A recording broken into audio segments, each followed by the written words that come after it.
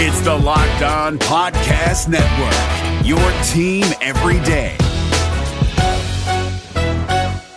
We're driven by the search for better, but when it comes to hiring, the best way to search for a candidate isn't to search at all. Don't search, match with Indeed. 93% of employers agree Indeed delivers the highest quality matches compared to other job sites, according to a recent Indeed survey. And listeners of this show will get a $75 sponsored job credit to get your jobs more visibility at Indeed.com/podcast. Just go to Indeed.com/podcast right now and support our show by saying you heard about Indeed on this podcast. Indeed.com/podcast. Terms and conditions apply. Need to hire? You need Indeed. Stop me if you've heard this one before. You're in it. Halftime hits. You're not in it anymore. That's the latest for these Auburn Tigers. Well, Zach, I actually just finished crushing some chicken farm, and I am freaking ready to rock and roll. You are Locked On Auburn, your daily podcast on the Auburn Tigers. Part of the Locked On Podcast Network, your team every day.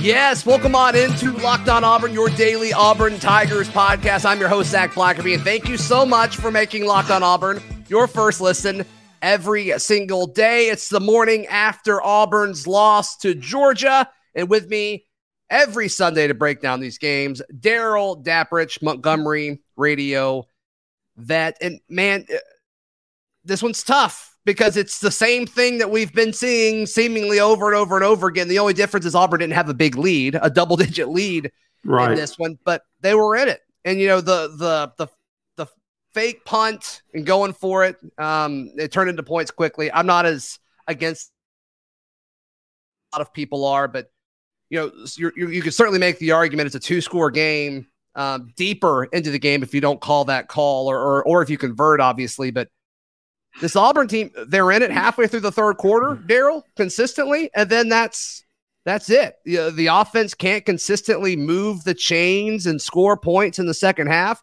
Did get a second half touchdown, but it was when the game was virtually over. But it's the same song and dance every single week. Yeah, there is a pattern developing, and I think that for a game that was 42-10, I don't know, maybe I'm just delusional, or maybe I'm numb to this now that we're halfway through the season, but it feels winnable early on. They don't feel like, there were games, again, I hate to keep comparing years, but there were games in 2012, including the Georgia game at Jordan-Hare and the Texas A&M game, where Auburn you just didn't feel like you were ever in it. And that you just, as a fan, and this game, Auburn defensively was doing what they had to do. They were staying within striking distance. It was a 7-0 game, then a 14-0 game. And you just really felt like, if Auburn could do some things differently, if they could execute, if they could quit shooting themselves in the foot, if you could not call a fake punt on your side of the field, if you could just, quit having stupid penalties that got you behind the chains, you're going, this is winnable. They're beatable, right? And so that's what adds to the frustration levels. There's just a combination of factors that all happen at the same time. It's like a perfect storm that takes away that winnable, competitive feeling. And then by the time the second half rolls around, it becomes unattainable. So I've got a few takes. I'm just going to list them off, and one by one, let's kind of go through them. The first thing you already mentioned, the penalties thing is just crazy. And we made excuses for it earlier in the season. Okay, the season is young. New stuff, like let's see kind of what gets going here. And it's like, it's not the young kids that are doing this. It's the quote-unquote veteran offensive linemen. All these things are across the roster. It's not just a position struggling to be disciplined, and they're giving up penalties left and right. Yeah, I think, and it's a combination of penalties, right? You're seeing the false starts, and that's killing you from an offensive line standpoint. You're constantly starting behind the chains.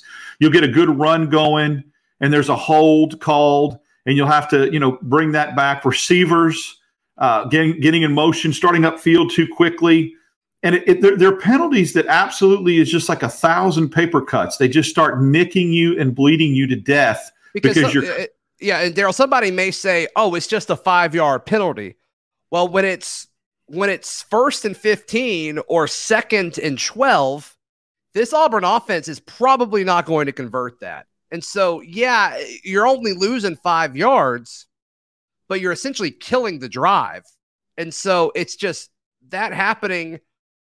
I don't think I'm exaggerating here, Daryl, but I think that happened like 4 times in the first half where it's like you're just killing any kind of chance that you can get to score points early.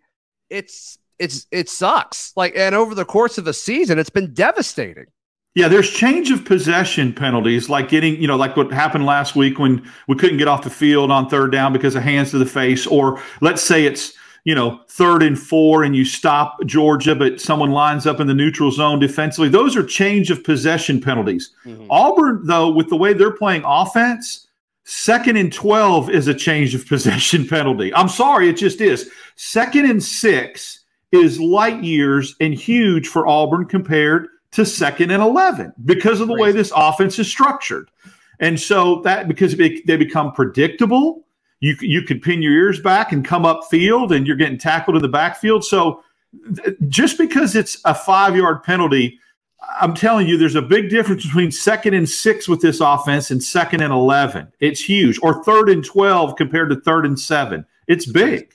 Yeah. Second big picture takeaway, Colby Wooden is so talented. There was so much speculation on, okay, what's the defensive front going to look like with no Eku Leota? And you saw it early. You saw them start the game with Derek Hall at edge. Marcus Harris had that 3 technique. Jason Jones is the big guy in the middle. And then they scooted Colby Wooden out to defensive end. And it was solid. Marcus Bragg played a good bit. I look forward to seeing the total snap numbers when they're released by Pro Football Focus Sunday morning sometime. But man, I was really, really impressed with the entire defensive front. I was impressed with Colby Wooden. He was huge on the goal line early. I think that was probably still the first quarter, Daryl, when he helped make a huge stop there. And I think even Auburn people, there's been so much attention on Derek Hall, and this is me not saying that Derek Hall doesn't deserve it, because he totally does. But Colby Wooden is a big reason why this defense is able to stay in games and keep the team in games longer than they should. Yeah, and they get wore out. And then obviously it flips the script. I'm going to push back a little bit and say it was a little bit of a mixed bag for me, not on Colby Wooden, but the defensive front. I think in the first half, even when Auburn was fresh, I saw no pressure on the quarterback, no sacks until the second half. I saw them make a great stop on 3rd and goal or whatever and make some stops. But then I also saw Georgia running backs and offensive linemen continuing to block downfield and getting 5, 6, 7, 8 yards of push. Now, that could be second level on linebackers and secondary. But again, you're going without Leota. So, yeah, there were some good things in the first half. And then I saw Georgia having its way with Auburn a little bit defensively with the running play, stringing them out, when they would do that misdirection and Edwards would find that gap and find that hole. They should have called that every play. It was never been off the field. Yeah. But I think, give them credit for Bennett not having a very good first half. He threw for 35 yards in the first half. The second half, that long touchdown run was just assignment football. It's just not staying in your gaps. And I think it's an example of the defense just being worn down. Yeah. All right, Daryl, the next question I have for you in the form of it's a takeaway in the form of a question. Mm-hmm. You're going to think I'm joking when I ask the question, but it is a serious question. I'll ask you in just a moment. But first, I have another question to ask you. Don't you hate it when people break into your home? Because I certainly do. It's absolutely. Happened, but it sounds terrible. Yeah. But ever since I got Simply Safe, I don't have to worry about it. The numbers don't lie. In the last decade, over 4 million people have chosen Simply Safe Home Security to protect their home. You don't earn the trust of that many people without doing something right. At Simply Safe, your safety is the only thing that matters. I know because I use Simply Safe in my own home. They protect you with cutting-edge security, powered by 24/7 professional monitoring agents who always have your back. It's very customizable. Look, think about your home without Simply Safe as Auburn's defense when they're tired in the second half, and your home with Simply Safe, Auburn's defense in the first quarter. You definitely want that. Absolutely. So you can customize the perfect system for your home in just a few minutes at simplysafe.com/lockedoncollege. Save 20% on your Simply Safe security system when you sign up for an interactive monitoring plan and get your first month free. Visit simplysafe.com/lockedoncollege. There's no safe like Simply Safe. It's Kubota Orange Day. Shop the year's best selection of Kubota tractors, zero-turn mowers, and utility vehicles, including the #1 selling compact tractor in the USA. And now through June 30, get 0% APR for 84 months or up to $3,300 off select compact tractors. See the details at KubotaOrangeDays.com. Your family, your land, and your livestock deserve equipment they can count on. So find your local dealer today. That's KubotaOrangeDays.com. Daryl, my next question about this game. And once again, it's going to sound like I'm being, I don't know. It's going to sound like I'm joking, but I'm really not. Okay.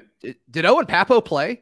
Like, I saw him out there, but it's just like, what is going on with Owen Papo? I hate it for him because, he's frustrated, but it's just like he's never Zion Puckett's getting to guys quicker, and he's like 15 yards off the line of scrimmage.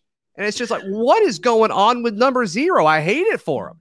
I wanted to make sure that after last week's podcast, I wasn't being too hard on him or picking on him. I want to be fair, and, in analysis like that, and not look like it's targeting somebody. So I watched him specifically, got really close to my television so I could see close, and watched him on 3 consecutive defensive plays. And what I saw was on one play, him jogging.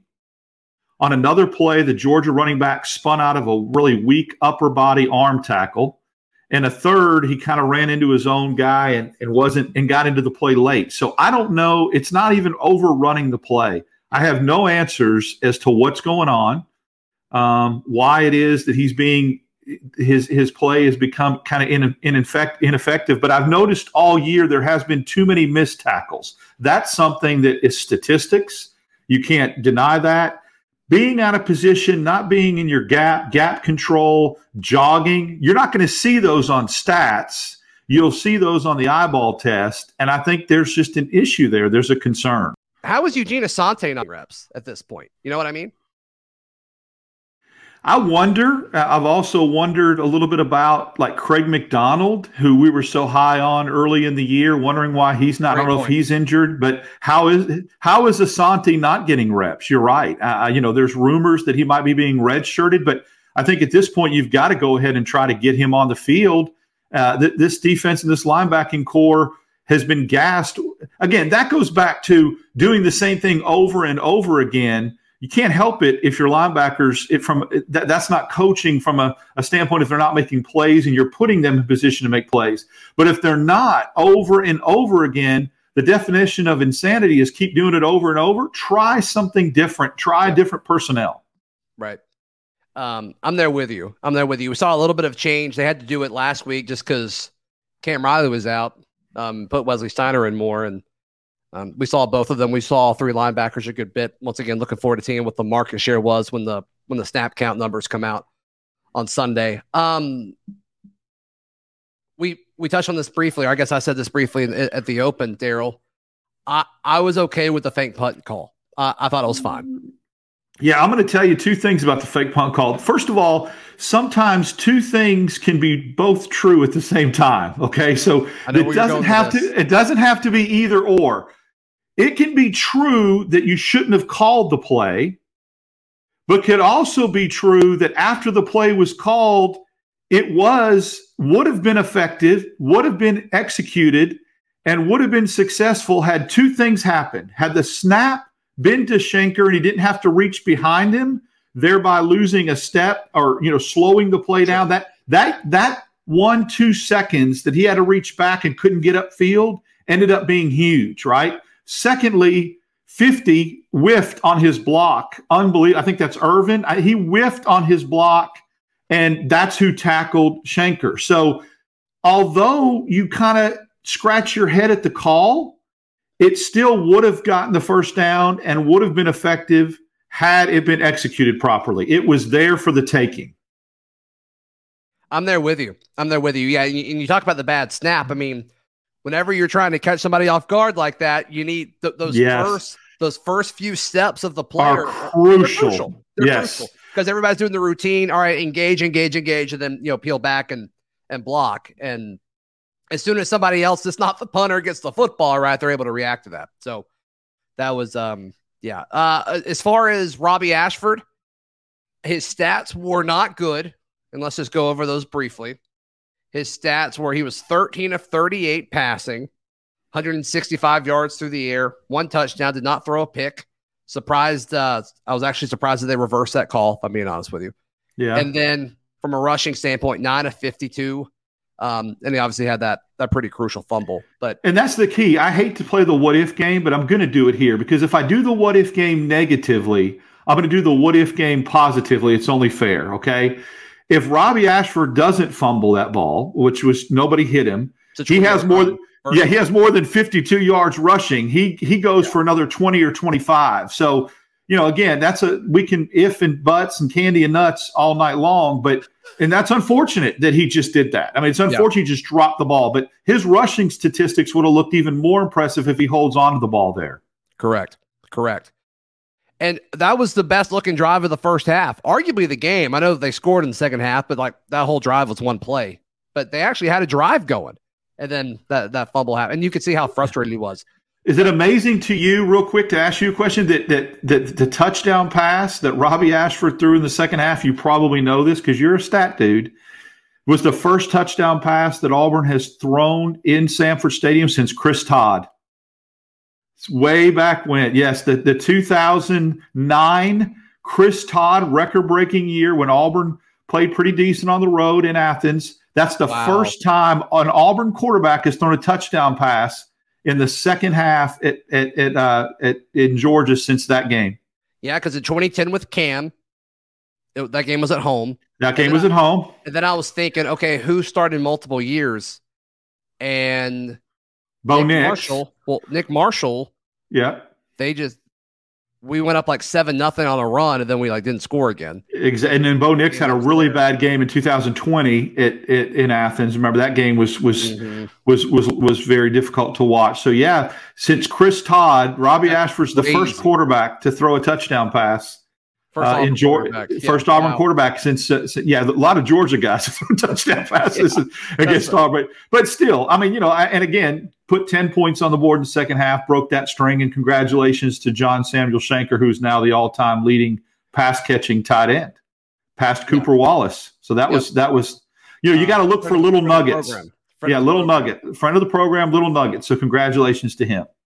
And then kind of the last thing before we talk about the big picture stuff that everybody's probably wanting us to talk about, but I feel like it's pointless at this point. But moving forward, what can this team do? Because they did more of the stuff that we've all been begging them to do. They threw it to Tank, they threw it to Darquez, they ran it outside more. They did. Thought the play calling was actually okay. It's just they're not where they need to be as a team, and it's disheartening.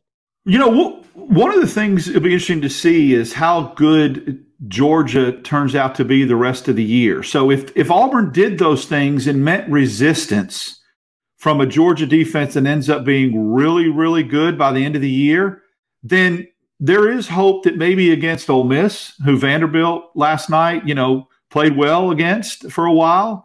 Arkansas, who definitely doesn't look like world beaters. They look really bad, Daryl. Arkansas looks awful. And Texas A&M, maybe the stuff that Auburn tried today finally against Georgia didn't work because you're facing a really, really good defense that's finding its footing and becomes really, at the end of the year, you're like, wow, that was a really immovable force defensively. And against lesser teams in the SEC, especially the SEC West, that stuff will equate to 350 yards or more. Mm-hmm. Let's wait and see, because it did against LSU, didn't it? You're right. And then LSU goes to Tennessee and gets absolutely boot stomped. So I think maybe against some teams that are a little bit – Georgia against Missouri and Kent State, that may have been just an aberration. And against Auburn, they got back to who they are. We'll know that at the end of the year. And so what Auburn tried tonight may not look as disheartening if you look at the end of the year and Georgia's got a top five ranked defense in the country. Yeah. All right. Should Auburn fire Brian Harsin this weekend, next weekend, towards the end of the season? Let's talk about that in just a moment right here on Locked on Auburn. Today's show brought to you by our friends at Bet Online. They had the line at 29.5, Daryl, and I just knew Auburn would cover this, and they were so close. So close. But ultimately, that 32-point spread was a little too much. But Mississippi State, I had them by 5.5. That was great. I had Tennessee over LSU by 3.5. So be sure to get in on all of these games, folks. A lot of you guys watching and listening every day, you guys know your stuff. Head over to BetOnline and make some money off of it. It is the best way to wager on all of your sports action. BetOnline, it's where the game starts. It's Kubota Orange Day. Shop the year's best selection of Kubota tractors, zero-turn mowers, and utility vehicles, including the #1 selling compact tractor in the USA. And now through June 30, get 0% APR for 84 months or up to $3,300 off select compact tractors. See the details at KubotaOrangeDays.com. Your family, your land, and your livestock deserve equipment they can count on. So find your local dealer today. That's KubotaOrangeDays.com. Daryl Dapprich, I'm seeing more and more people, some folks that are extremely pro-Auburn, no matter what happens, pro-support the head man, no matter what happens. Follow these folks for years on social media, and you're starting to see everyone be like, okay, it's time. Let's do it. Let's do it. I'm still of the mindset that they should wait till the end of the season. I don't think you get anything good about letting him go early. I just don't. And we can all disagree on that. That's fine. Sure. Justin Hokanson of AuburnLive.com earlier this week reported, hey, say what you want, but what I'm hearing is it's going to be after the Iron Bowl. And I've been told that from some other folks that are in the know as well. And that's kind of what I think is going to happen, Daryl. And that's kind of why I also feel comfortable recording this right after the game is because I don't think he's going to get fired this weekend. I don't think he's going to get fired next weekend after Ole Miss as the way things currently sit. Now, Daryl, there's a chance that the powers that be are listening to the Auburn fan base because, you know, it stinks losing to Georgia, right? But I just don't see them screwing over whoever they choose to become interim at this point. So right now, I think they hold him until the end of the season. So here's the thing. We all have opinions on this. We all have people that we're hearing and reading about. And you know, I've heard some different things that says that not necessarily is true, that he'll make it to the end of the year, from someone like Philip Marshall, who's, you know, a veteran beat writer that says, look, if it gets too bad and it gets too toxic from an environment standpoint, you don't worry about your players quitting on it because that hasn't happened. But how engaged is he with recruits right now? We don't know. But I don't like that argument, Daryl, because if you fire him, what does that change? That doesn't automatically make things better on the recruiting front, right? But it makes the atmosphere and it makes the culture maybe not so toxic, is what I'm saying. We both can agree that what's going on right now in the cloud that's over the program. Let me just say this. The people that say, okay, calling for a coach to be fired in the middle of the season, I'm not saying you're one of them, but there's a lot of our listeners, people that watch this show, people that write about Auburn, feel like any criticism or wanting the coach gone makes you anti-Auburn, a Bammer, all these things that is such a lazy narrative. Yeah. Tell me, since Brian Harsin took this program over, you're not looking to go from where Auburn was to competing for an SEC title. That's not realistic. All I want to see and what Auburn Nation wants to see is progress. Tell me any aspect of this football program that's better now than it was when Brian Harsin took over. Not recruiting, not player development.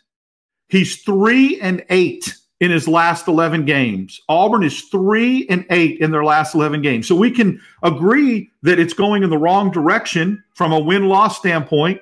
All I want to see is progress. I want to see marked progress, even if it's baby steps. And it's not. It's regressing. So I think at the end of the day, that's why you go ahead and don't wait till the end of the year. You go ahead and make that change, and you try to get the culture and the environment back to something being positive. Is that a rooster? You know who it is? It's our friend. Is it the cat again? The black cat is back. What's the cat's name? Dottie.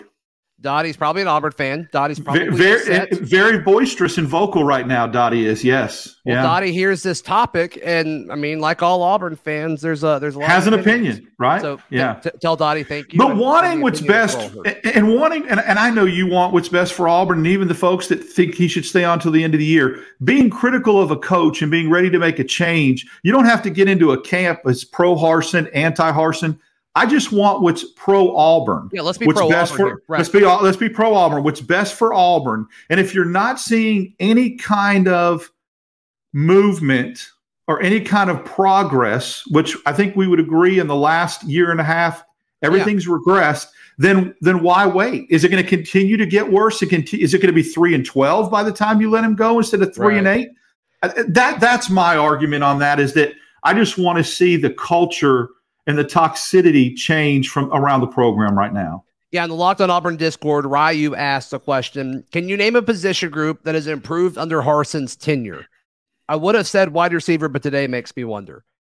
I'll still say wide receiver, Daryl, but that's kind of a tricky question because, like, are we looking at the start of the Harsin era to today? Because, like, the defensive line is better today than it was 365 days ago. But, like, how much of that is Harsin and how much of that is just kind of folks, staying in the system? But, like, he convinced Derek Hall to come back. It sounds like that was a big part of Eku coming back. And I'm going to say the tight ends have improved since Harsin's been here. But that's totally also a trick question because it's not harder to be better than zero when you're not utilizing the tight end and throwing to them. Right. But the tight end position has gotten more effective and better under Brian Harsin. Yeah. But it's better, but it's because you're going from a baseline of nothing. Yeah, like linebackers have definitely gotten worse, like drastic, like considerably worse. Cornerback play is probably worse, but I'm going to look past that because, like, you lost an All-American, like you lost, a top 40 draft pick with Roger. So, like, I don't know, but I'm okay with the secondary. I feel like that. Like, that's not the problem. It's not the problem. I feel like this secondary has a lot of potential. I'm looking forward to. DJ James is a dude. And Kaufman's playing out of his mind right now. And when Keontae Scott starts to he's shown flashes. And so I'm actually very optimistic and enthusiastic about the future of this secondary. I think they got numbers and they got some dudes. Yeah. Linebacking is the biggest Achilles heel right now.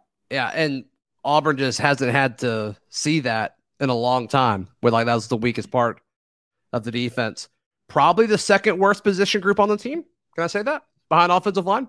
Correct. Yeah, I absolutely. Can I say that?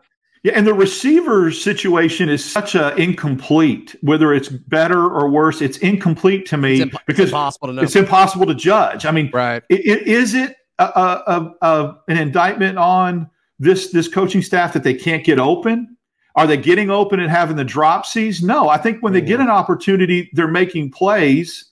We just see those little flashes and you get all excited. The route to Javarius Johnson that was 25 yards down the field where Robbie Ashford was throwing off his back foot, made a really nice throw. You see flashes from the Cam Browns and those guys. But I don't know, if you can't get separation and can't get open, you can't judge. So it's a kind of an incomplete. Yeah, no, dudes were draped, and it's just like, I hate it for Robbie. I really hate it for Robbie. And Dottie, it sounds like Dottie the cat agrees. Daryl, thank you so much for your time, as always. You're welcome. You are welcome. For folks watching or listening, if it sounds a little wonky, I am in Foxborough. I'm actually, like, in the parking lot of Gillette Stadium right now. So, sorry, but I'm here. So, Daryl, we'll do this again next week after Ole Miss, okay? We sure will. Have a great time and stay safe. Lindsey Crosby will join us tomorrow, as he does every single Monday on the show. And until then, this has been Locked on Auburn. Hey, Prime members, you can listen to this Locked on podcast ad-free on Amazon Music. Download the Amazon Music app today.